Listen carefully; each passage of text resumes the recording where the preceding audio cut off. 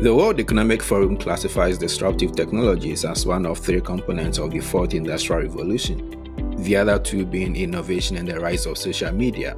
All these three derive their root from artificial intelligence, and this puts AI at the core of the fourth industrial revolution. It has a transformative impact on the labor market, business, international trade and trade negotiations, banking and payment systems, and overall GDP growth. The growth of AI and the development of disruptive technologies continue unabated. Economic conditions that support the fourth industrial revolution stand to change significantly in post-COVID-19 global economy, and the role of AI in disruptive technologies may change as well. In this episode of the Risk Experience podcast, we discuss the impact of disruptive technologies on the global economy in the aftermath of the coronavirus pandemic, focusing mainly on the labor market and industry. This will constitute part one of this discussion. In part two, we shall turn our attention to the impact of artificial intelligence and disruptive technologies on international trade and the global economy.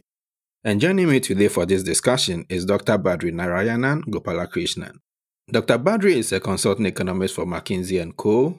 He also consults extensively for several organizations and governments such as the Economic Advisory Council of the U.S. President, the U.S. Department of Agriculture, the World Bank, United Nations, European Commission, World Trade Organization, Food and Agriculture Organization, the World Health Organization, International Labour Organization, and many other local and international organizations. He is also a co-founder and partner at Infinite Sum Modeling Incorporated. Welcome to the Risk Experience podcast, Dr. Badri. Thank you very much, Dr. Frank. Thank you for making time to join the discussion. Thank you very much. I look forward to that. All right, so starting from the basics, what exactly should people think about when they hear the phrase disruptive technologies? There are a wide range of disruptive technologies, and broadly speaking, disruptive technology is any technology, any new innovation that has the ability to change the way we are doing things completely. And the word disruption need not be thought of in a negative sense. Right. So it's just changing the way things are done, and it could be largely positive because many times when we completely transform the way we are doing things, it may even be for the better. Right. And disruptive technologies are usually thought in that context. Right. Okay, so that's a very good clarification. So, artificial intelligence and disruptive technologies have been with us for a long time, progressively gaining grounds over the years. We had the first wave starting sometime in the 1970s all the way to the 1990s, during which period AI systems that were developed were good at reasoning but had no ability to learn or generalize. Then came the second wave starting from the 2000s to the present period, and the AI systems developed during this period have been good at learning and perceiving, but have minimal ability to reason or generalize. With all that we are seeing in this present period with the impressive technologies around us, these are still classified as narrow AI. General AI, which is the ability of machines to think and act like humans, appears to be achievable in the distant future. How different should we expect the impact of AI and disruptive technologies to be on post-COVID-19 world economy relative to their impact now? In other words, what is going to change as a result of the coronavirus pandemic that will make the impact of AI and disruptive technologies different from what we are seeing today? So, like you rightly pointed out, we had an early stage of AI, which was probably even before the first phase that you mentioned. There was a lot of imagination happening, a lot of science fiction and movies and series. Right, Like if you think about a series called Twilight Zone, right, many of the episodes talk about broad AI or general AI, which is developing machines that can think like humans and act like humans. correct. So those things were there, and in the first phase of AI, there were a lot of developments in computer science related to that, and some manufacturing aspects. These things were happening.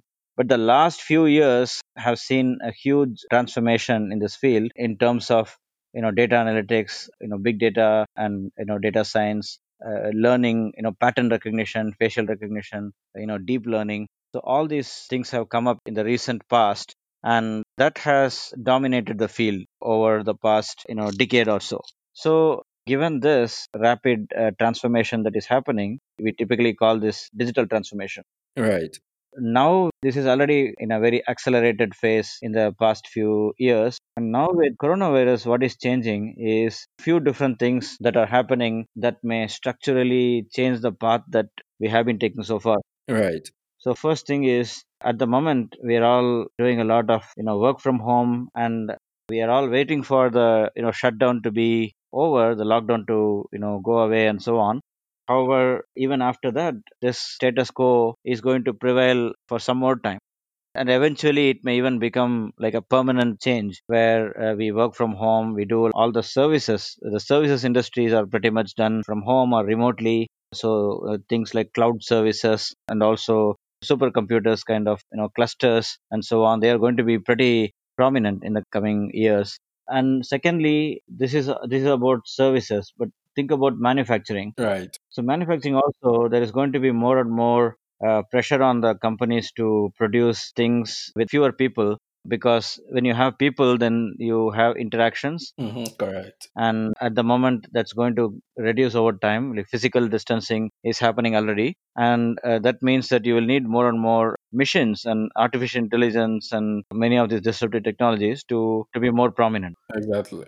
And that is where I see that this whatever digital transformation that was happening in the past few years, the companies and the industries that stayed out of the transformation, they are going to be getting into this, Exactly.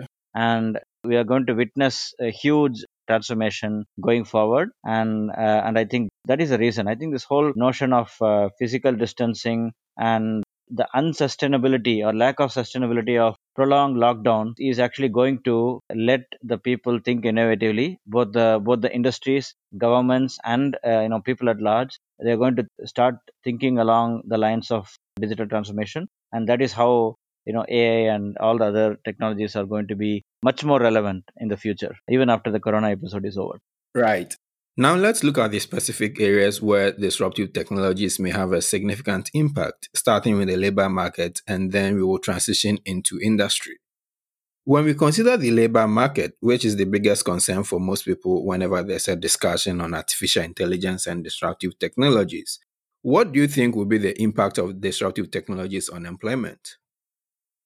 Yeah, I think that's a great question, and that's probably the first question that we worry about when we think about disruptive technologies. And Right. that is one reason why we all tend to associate disruptions with probably in a somewhat negative connotation, Right. because we imagine that these disruptive technologies are, by definition, they are increasing efficiency and reducing the labor needed, right? Right. And that is how people directly get into the conclusion that these disruptive technologies are going to be bad for the labor market. Exactly. So that has been a concern that a lot of people have, and my take of that concern is, I have done some research on this, and I can probably explain a little bit along those lines in a simple way. Right.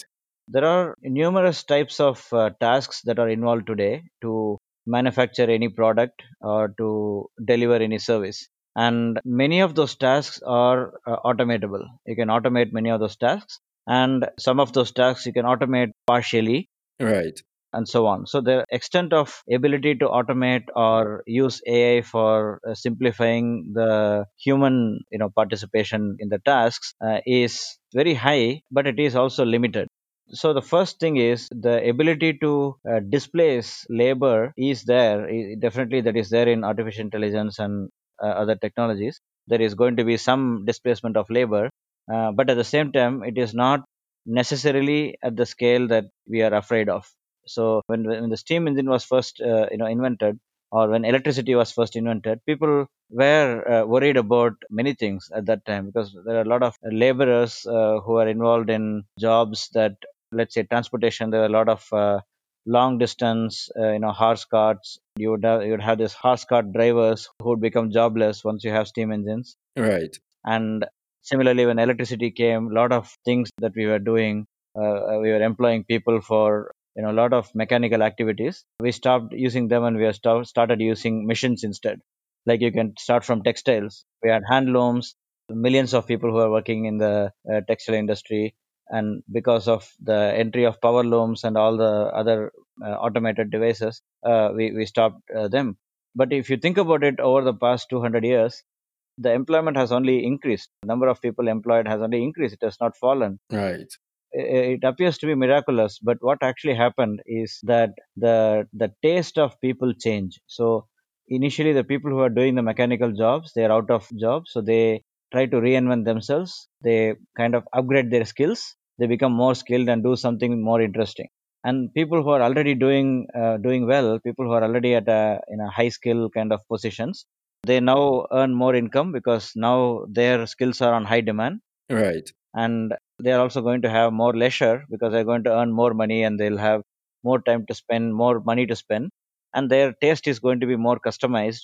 And there's going to be demand for the other laborers who are displaced. And for example, 200 years ago, you wouldn't have seen many restaurants and kind of variety of restaurants we have today.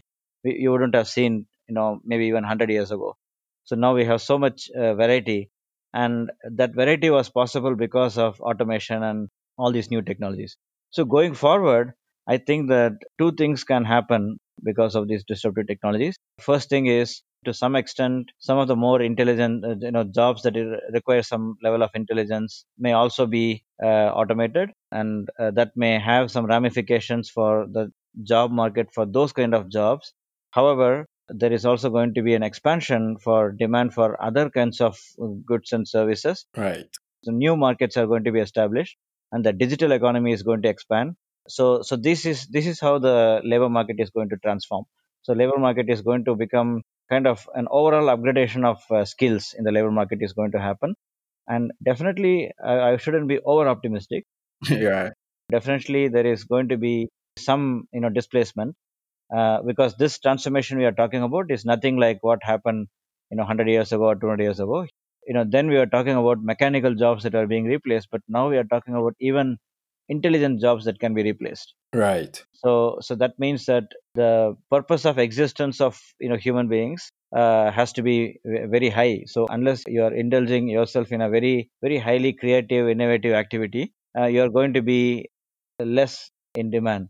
Or either you're operating on a very highly intellectual level, creative level, innovative level, or you have some very very special skill, niche skill, that cannot be replicated by any machine or any AI algorithm. Like you're a wonderful chef who can cook some interesting things which no machine can make. Right. Those kind of things, right? So I think that is how the labor market is going to be. And as a result, not every citizen in the world, not every human being in the world can fit into either of these two categories. So you are going to see increase in unemployment and lack of labor market participation. So I think definitely the governments have a very very important role to play. And their role is, probably broadly speaking, two things. One thing is, they have to make sure that the skills of people are upgraded quickly. They have to really heavily invest on skill development. Right.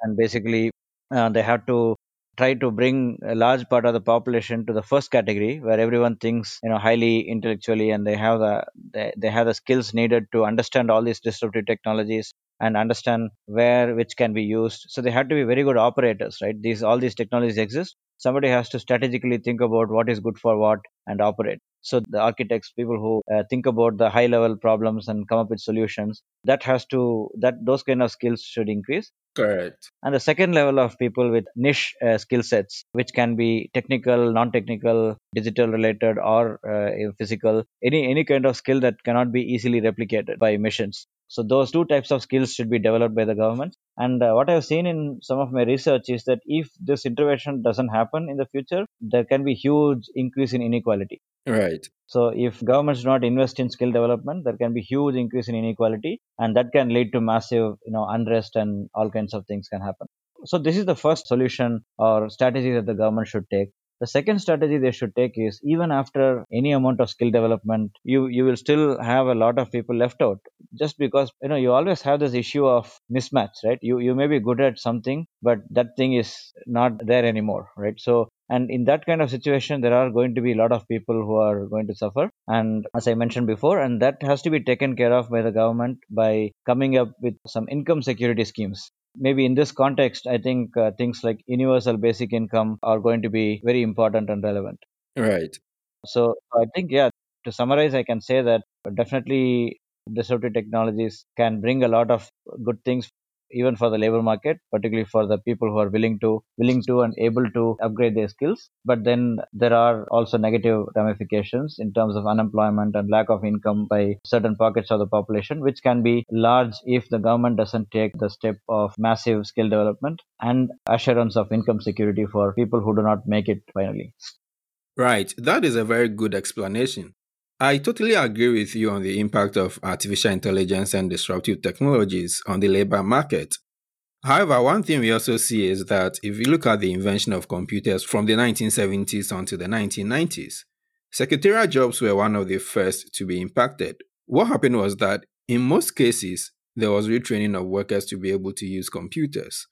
On the other hand, others transitioned into new roles as people more conversant with computers were hired in their place.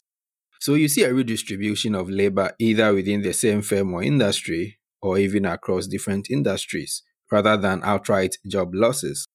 So I see AI and disruptive technologies redistributing labor based on their capabilities. So most likely, the only major impact is the quality of jobs people may be employed in, but not the availability of jobs or otherwise. The result of this will be job and wage inequalities, as you mentioned, with increased demand for high skilled workers leading to higher wages and further widening the wage gap. It may also lead to the paradox of plenty, where aggregate wealth of society increases in the face of AI and disruptive technologies, but the income of many individuals may be lower, underscoring the income gap resulting from job and wage inequalities.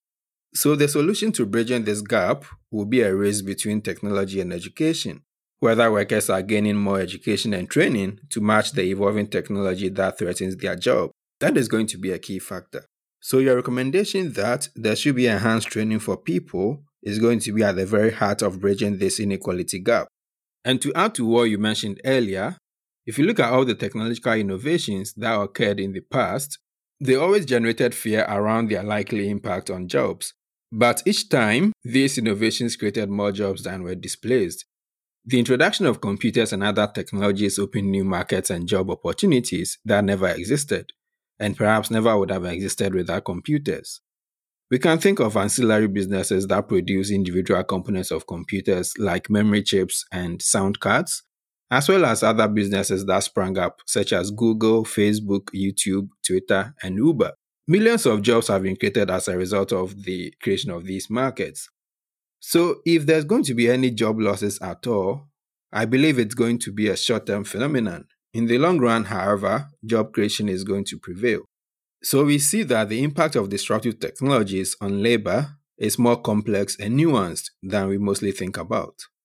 Yeah, I completely agree with you. So there is going to be change in the way we are doing things. So there are new ways in which we are going to do things, and new companies, new services, and so on. Right. And at the same time, there will be some job losses. And with the right strategies by the individuals, by the companies, and the governments, they can also be absorbed.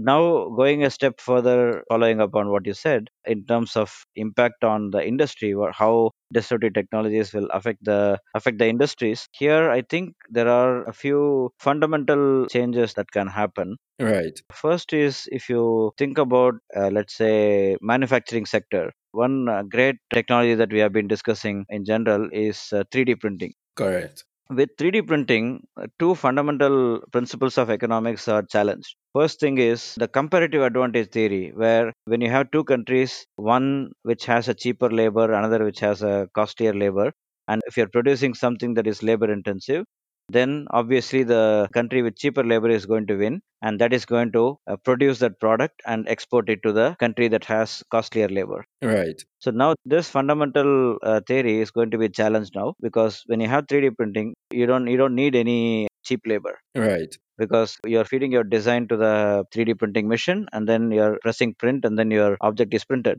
So that is now being challenged with 3D printing, and also with other robotics and automation and so on, where labor is actually minimized. Particularly blue collar labor is not needed. Now the second thing is, think about, again, coming back to the example of 3D printing. In a traditional economic system, when you have a factory that produces 1 million, or a factory that has a turnover of, let's say, $1 million per year, And if you have another factory that has a turnover of, let's say, $10 million per year, the productivity of the second factory is going to be much more than the productivity of the first factory. This is a concept called economies of scale. Right. So when you have a larger scale, then you are actually going to be more efficient. Producing more things is cheaper than producing fewer things. Now again, this is going to be challenged by a technology like 3D printing, because whether you have one 3D printer or you have 1 million 3D printer, you are only going to produce X number of goods per 3D printer. So there is not so much of a scale effect here. So if you have many 3D printers, you can probably be able to produce more, but your marginal cost, or the cost to produce additional good, is not going to decrease when you have higher scale. Right. So this is one example of how fundamentally things can change.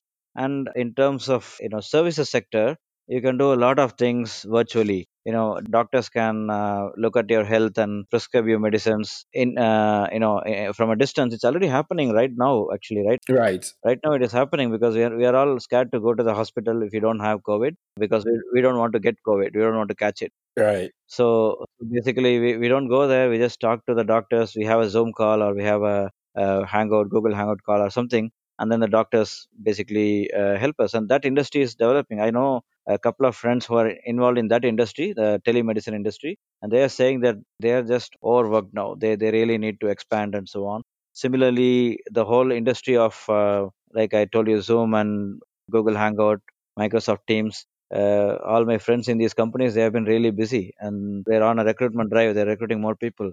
Similarly, the delivery services, like, take Amazon for example, people are buying a lot of things online, so their services are becoming much more in demand. So the way things work in different industries are changing. Similarly, if you think about restaurants today, because of physical distancing, I think it must have been many weeks since most of the listeners would have eaten something delicious in a restaurant, in their favorite restaurants, right? Right. Now that is also kind of changing now, because many restaurants are thinking of tying up with organizations, companies like Uber Eats, to basically deliver your food to your doorsteps, and without physical contact. You don't have to go to a crowded place to enjoy your lunch, but it can come to your place. So these are the kind of transformations that can happen. In fact, I see even people are joining companies. Like I saw a couple of head of institutions, they actually joined the company remotely, right? So these things are unimaginable before. Right. And now, if these things happen, even after the shutdown is removed, if these things are going to continue for a while, because people are going to prioritize safety over anything else. Right. And eventually, it is quite possible that it may become a eureka moment for everyone. We may all think that, okay, this is working. We're able to do it. We're able to do it without commuting, without going anywhere. So let's just do it this way. And then the industries are going to adapt to this kind of new way of working. And maybe you won't need a lot of commercial real estate anymore. A lot of the office spaces are going to be shifted towards homes. So the real estate industry, particularly at the residential real estate industry, may boom, Right. because people may want to develop new houses in which they have very good insulation for home office. Right. So this is actually a new industry. This can be a new industry. Right. So it's only up to our imagination. There are so many new things that can happen. And when I talk about even recovery from COVID, I do think of all these things. When startups, they think of ways to survive, ways to come up with a better business model, new products, and so on. This is a time to experiment, because it is a very different crisis, unlike our global financial crisis of 2008 or even 1930s depression, Right. because the fundamental of the economy has been pretty strong before, and now a lot of businesses have active businesses going on, and they are just figuring out how to work all the things remotely and without physical contact. So I think if startups and even large companies, they come up with new technologies, new applications based on disruptive technologies to change the way we are working, that can go a long way, and that can become a permanent business model for them. They can develop as solutions for this period, can become viable options for post-COVID world. And that is how I envision that this post-COVID world is going to be a world of opportunity for disruptive technologies. Right. That's a very good point you've made, and I believe this will be a good place to transition to the impact of AI and disruptive technologies on industry. We see that automation is a more important resource now in the period of the coronavirus pandemic and will likely remain so in its aftermath. A McKinsey research findings suggest that by 2030, at least 70% of companies might have adopted one type of AI technology. With regard to industry, what do you anticipate will be the major impact of disruptive technologies in post-COVID-19 world economy? Yeah, I think definitely the transformation of industries adopting disruptive technologies is going to be a major factor. I think so far it was more of a choice kind of thing, like the industries Right, could choose between adopting these technologies and not adopting these technologies, and pundits and gurus, management gurus, they would say definitely, you should definitely take it on your head and you should implement these technologies, adopt these technologies. Some industries would take it, some industries would not take it, but now the situation is very different. You don't have much of a choice, you have to take it. The industries have to work with the new technologies, disruptive technologies. And like the McKinsey studies, in some of which I've also worked with, we have found that what you can think of as adoption rates, right? That rate is going to increase, right, and more out of necessity than anything else. And then once companies adopt that, they're going to realize that it's going to increase efficiency a lot. Possibly, we are going to contribute better to the Sustainable Development Goals (SDGs). So maybe lower emissions because you're commuting less, you're optimizing your processes using AI, you're reducing wastage, and all these different things. So you're in a more efficient world. When you're in a more efficient world, that is also more sustainable. right, So I think that is the broad effect on industries. And I think I gave some examples in the previous discussion on how services industries can change, how manufacturing industries can change, like this 3D printing and big data analytics and so on. For example, another example I can give is the whole maintenance routines in the manufacturing companies can be transformed by using big data analytics. So if you have big data analytics and if you combine that with cloud and AI, you can actually develop a system where the parts that are not functioning well in the machines, they can be automatically replaced without having to wait for a schedule. right, So what happens in this kind of processes is that first you are able to minimize waste, because if you go by the schedule, sometimes you have to replace things that are functioning well. right, And secondly, you're also improving efficiency, because many times, sometimes the parts may malfunction and there may be accidents, there may be losses, if even if you stick to the maintenance schedule. So the maintenance at the right time can be facilitated by these kind of predictive maintenance technologies, which are actually part of Industry 4.0. right, And similarly, many other manufacturing processes can be optimized using artificial intelligence, and usually this whole suite of tools together. Another interesting application could be more transparency in terms of supply chains and in terms of end deliveries. Because even now, buy something on Amazon or FedEx or UPS, you're shipping something, you can actually track what is happening, where is it, which location is it now, when is it coming, all these details. exactly, But this is happening with some traditional technologies. But now think about a situation where you have some chips, some kind of Internet of Things kind of devices, IoT devices, right, which are plugged in with your, let's say, food products. Let's say you're eating an apple, and the apple from the farm, you have a chip that monitors its temperature, humidity, the way it is stored, whether there are chemicals around, all these things. And then it keeps monitoring it until it comes to your plate, right, and you can see the customers can see the entire thing that is happening. This can be facilitated by a combination of Internet of Things, blockchain, AI, all these things put together. And AI particularly here can help reduce losses. So AI can alert the system saying that, okay, this apple is going to get spoiled, so better either sell it immediately or throw it away, right? That kind of thing. The expiry date can be automatically figured out by AI. So these are some other parts like agriculture and food processing industry, where AI and all these distributed technologies can be very helpful. right, And with some of the companies that are implementing these technologies, so I can say that these are really amazing things that can happen in the future. So this also is going to reduce corruption in the system, corruption and lack of transparency in the system.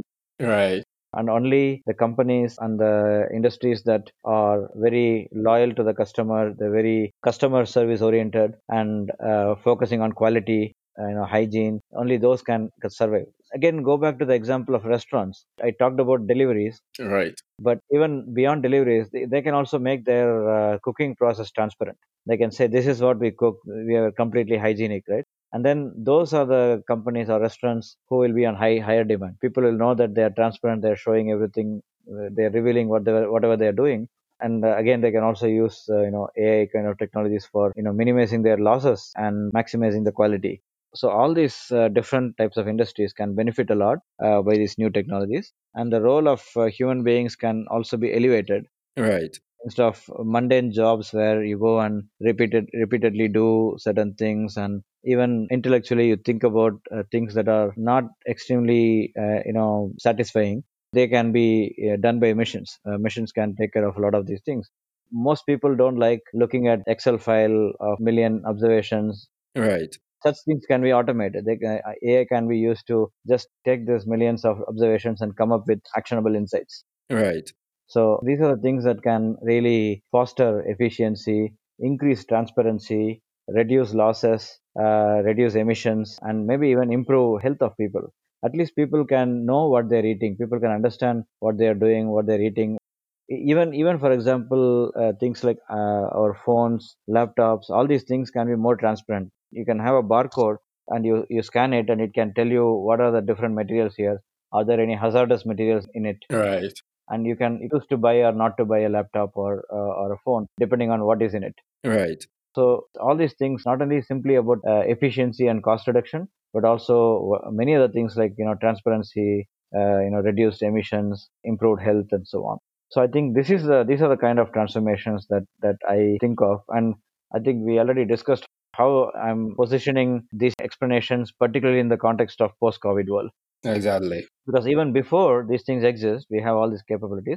But post COVID, the COVID actually kind of pushes people to come up with these solutions faster Right. and address these issues much faster than ever before. So that is how they become suddenly all the more relevant. Right. The OECD also advocates that non-rival technologies be diffused across all firms. What do you think will be the impact of such a recommendation on the incentive to innovate? Yeah, when you think of it superficially, we tend to think that there is a tension between what you can say competition and innovation, right? Right. So if you want to innovate, you want to protect the interest of innovators. You keep it secret. You have trade secrets. You have intellectual property protection, and so on. Right. And on the other hand, that also can lead to some kind of monopoly. So maybe somebody can come up with a brilliant idea, and then the whole world has to depend on that person to deliver because the intellectual property is protected. Right. So that means that there is a lack of competition. While there are thousand people who are willing to do that, only the only person who does that is the one who has the intellectual property right. So this lies at the heart of tension or trade-off between competition and innovation. Right. However, the way I see it is very different. When you have proper incentives and measures, open source or sharing knowledge, sharing all these technologies freely can actually go a long way in promoting both the interest of innovators and the interest of the whole world. The reason is that yeah, you definitely have some intellectual property protection. I'm not saying that don't have any copyright, any patent or anything, but being open to share your findings, share your new technologies with the whole world can actually benefit the innovator as well, Right. because the innovator at the end of the day is just one person or one group of people. So they will have their own limitations. They just find something and they're happy with it and they make money out of it and they're done. But instead of that, if they open it to the public, there are two things that can happen. First thing is there is a lot of people who are going to join hands and develop it further, and then you can get all those inputs and develop your system even more. And secondly, whatever you have developed exactly, not many people can simply copy that. So your own interest will also be preserved. Right. So basically, I also agree with that the OECD recommendation that there should be more sharing of all these technologies. We should avoid reinventing wheels. Right. We don't want Google, Facebook, and Microsoft do the same thing and come up with the same solution in different brand names. Right? Right. So it will be ideal if they all collaborate and come up with something similar, or maybe they each of them specialize in different problems. They can solve different problems and find different solutions. But once they find solutions, they can share with everyone. Right. I think that would be a great way forward, and that is kind of the spirit of academic research. But that has also been the spirit of things like Linux Foundation, GNU, and all these things. So the software industry has already witnessed this kind of open source sharing of knowledge, sharing of technology. Right. So I do see this happening in a large scale. You can see, for example, Google has been a frontline leader in this. They have released a lot of their software free of cost for public use. And this can actually help not only these big companies among themselves, the innovators among themselves, but also it phenomenally reduces the costs or barriers of entry for the small and medium businesses who would not be able to hire a consultant from a big company. Right. Rather, they can use all these existing open source technologies to develop their own AI systems. And I think companies like Google has been they have been playing an important role in making their disruptive technologies to reach the common people by making them freely available and open source. So definitely, this is a great way to go forward. Right. Right. So, talking about collaboration, what comes to mind readily now is the race between different companies to come up with a vaccine for this coronavirus. Isn't there an opportunity for them to collaborate with whatever technologies they are using so that they can share information more effectively and efficiently to come up with a more usable and an appropriate vaccine in good timing rather than every individual company coming up with their own vaccine for this coronavirus? Isn't there a way to collaborate?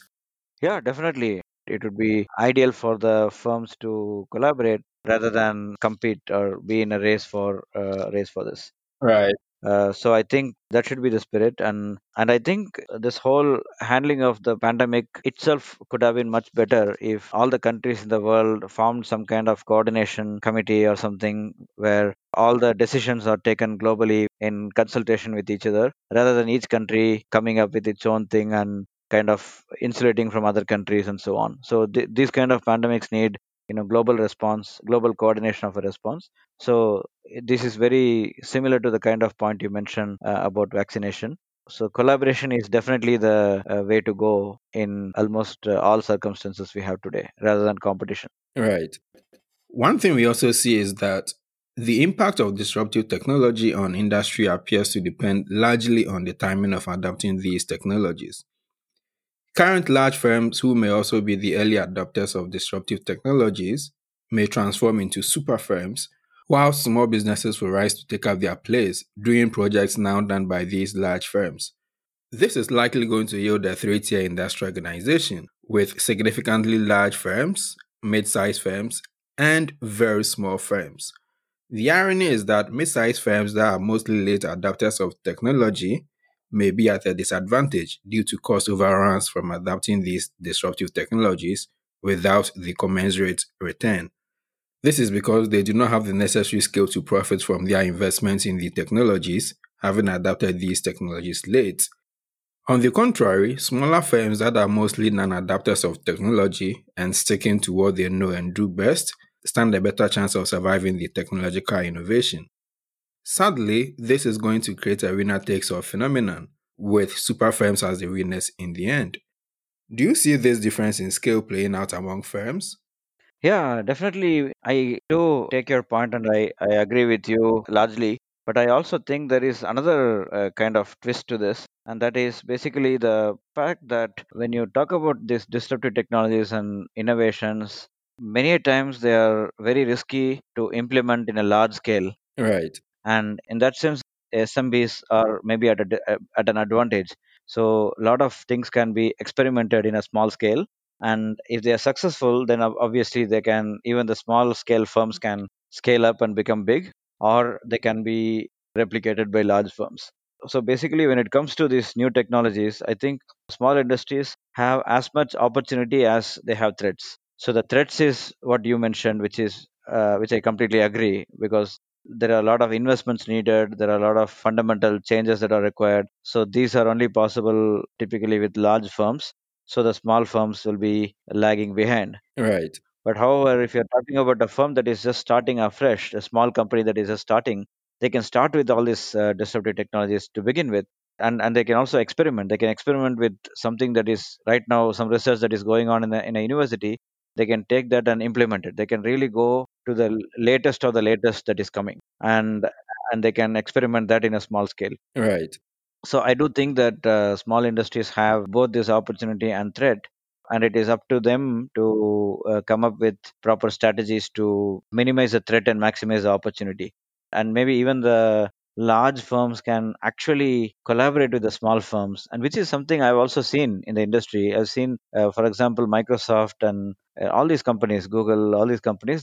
They have separate divisions that handle relationship with small industries, Right. so they literally help the small industries to startups and other small industries to basically make use of their latest technologies like cloud or IoT or AI. All these technologies they provide them to small industries at a discounted pricing, or even free, depending on, like, if the small companies have very promising new ideas, these giants don't even hesitate to fund them. So I think this is actually the third dimension. So, like, the first dimension is the threat, like you rightly pointed out, that small industries can stay behind. Right. Second is opportunity part, where small is beautiful kind of argument, where you can do a lot of things in a small scale, a lot of experimentation of new technologies. And the third thing is also the collaboration between the large industries and small industries, where the large industries can support the small industries in terms of technical know-how, technology, and also investment. Sometimes they can also provide them investment. Right.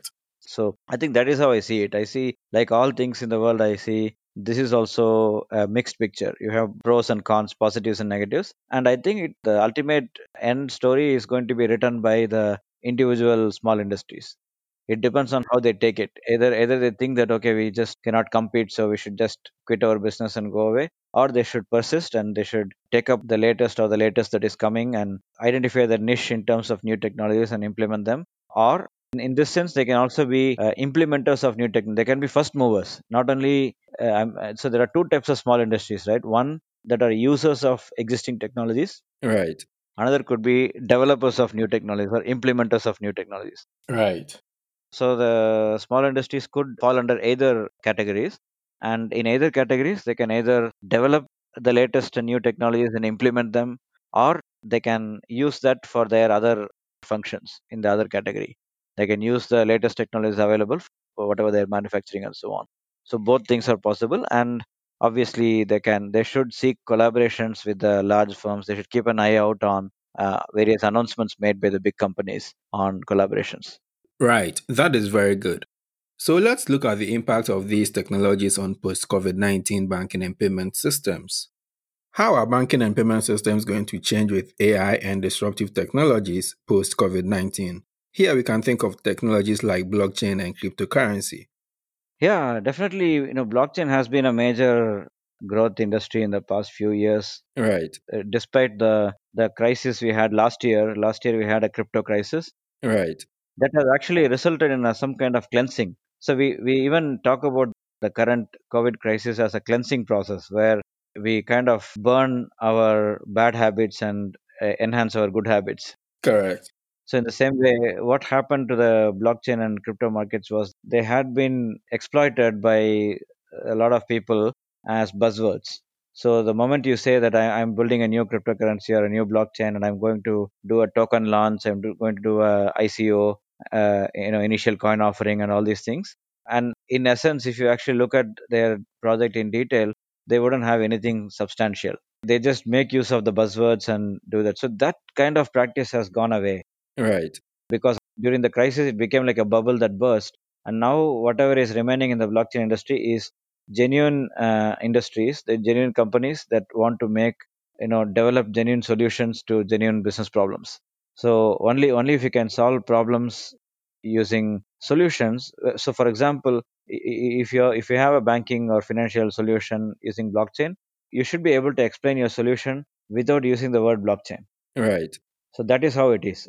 As long as you can think of a business problem as it is and come up with a solution, it can succeed. So that is what I think about the blockchain industry. As long as they can focus on the problem that is there and solve it, rather than kind of thinking of blockchain as a savior of the world and can do anything, but focus on what is the business problem, how can you solve. Then a lot of things can be done. In the financial industry, they have been already doing a lot of interesting things. Initially, cryptocurrency was thought of as a threat for the entire mainstream formal financial system.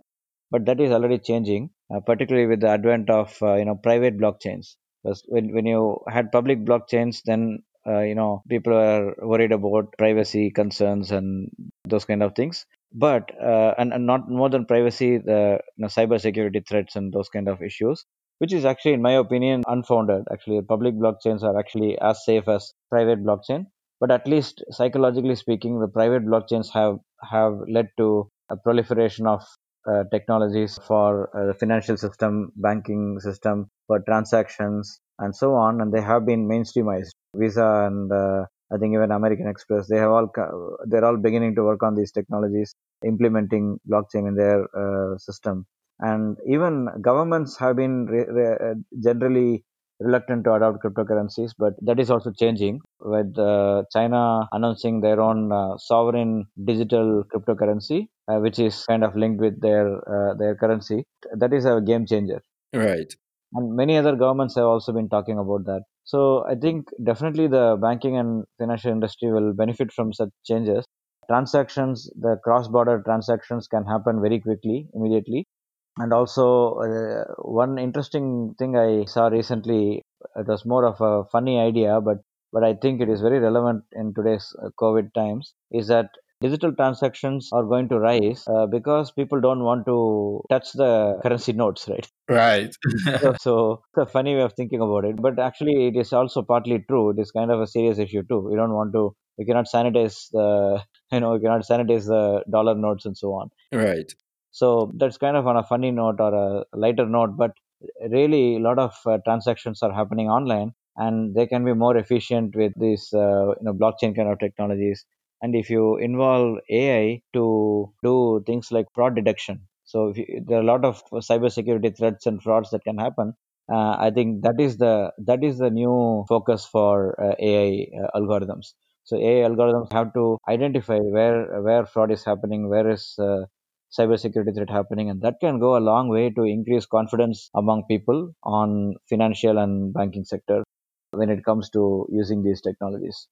And yeah, banking and finance can be very positively affected by blockchain, and also AI can play an important role here to enhance the cybersecurity and financial protection. Right. So the fear of people touching their currency because of the coronavirus, I believe, is actually going to hasten the move towards a cashless economy, especially across a lot of the developing countries. Yeah, definitely.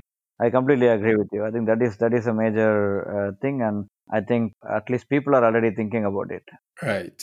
I can even talk about my household. We have not been going to any shop, not taking any dollars, not even credit cards. Everything is online. We are making all the transactions online. Right. Thank you very much, Dr. Badri. It's been very insightful talking to you. We've learned a lot from your expertise today, and I believe a lot of people, businesses, and governments will benefit from these insights.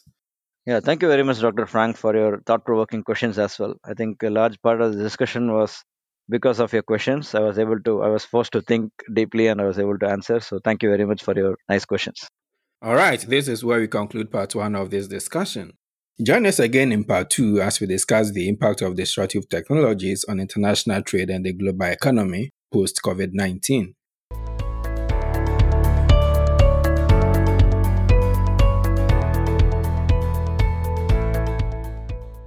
Subscribe to the Risk Experience podcast, and thank you for listening.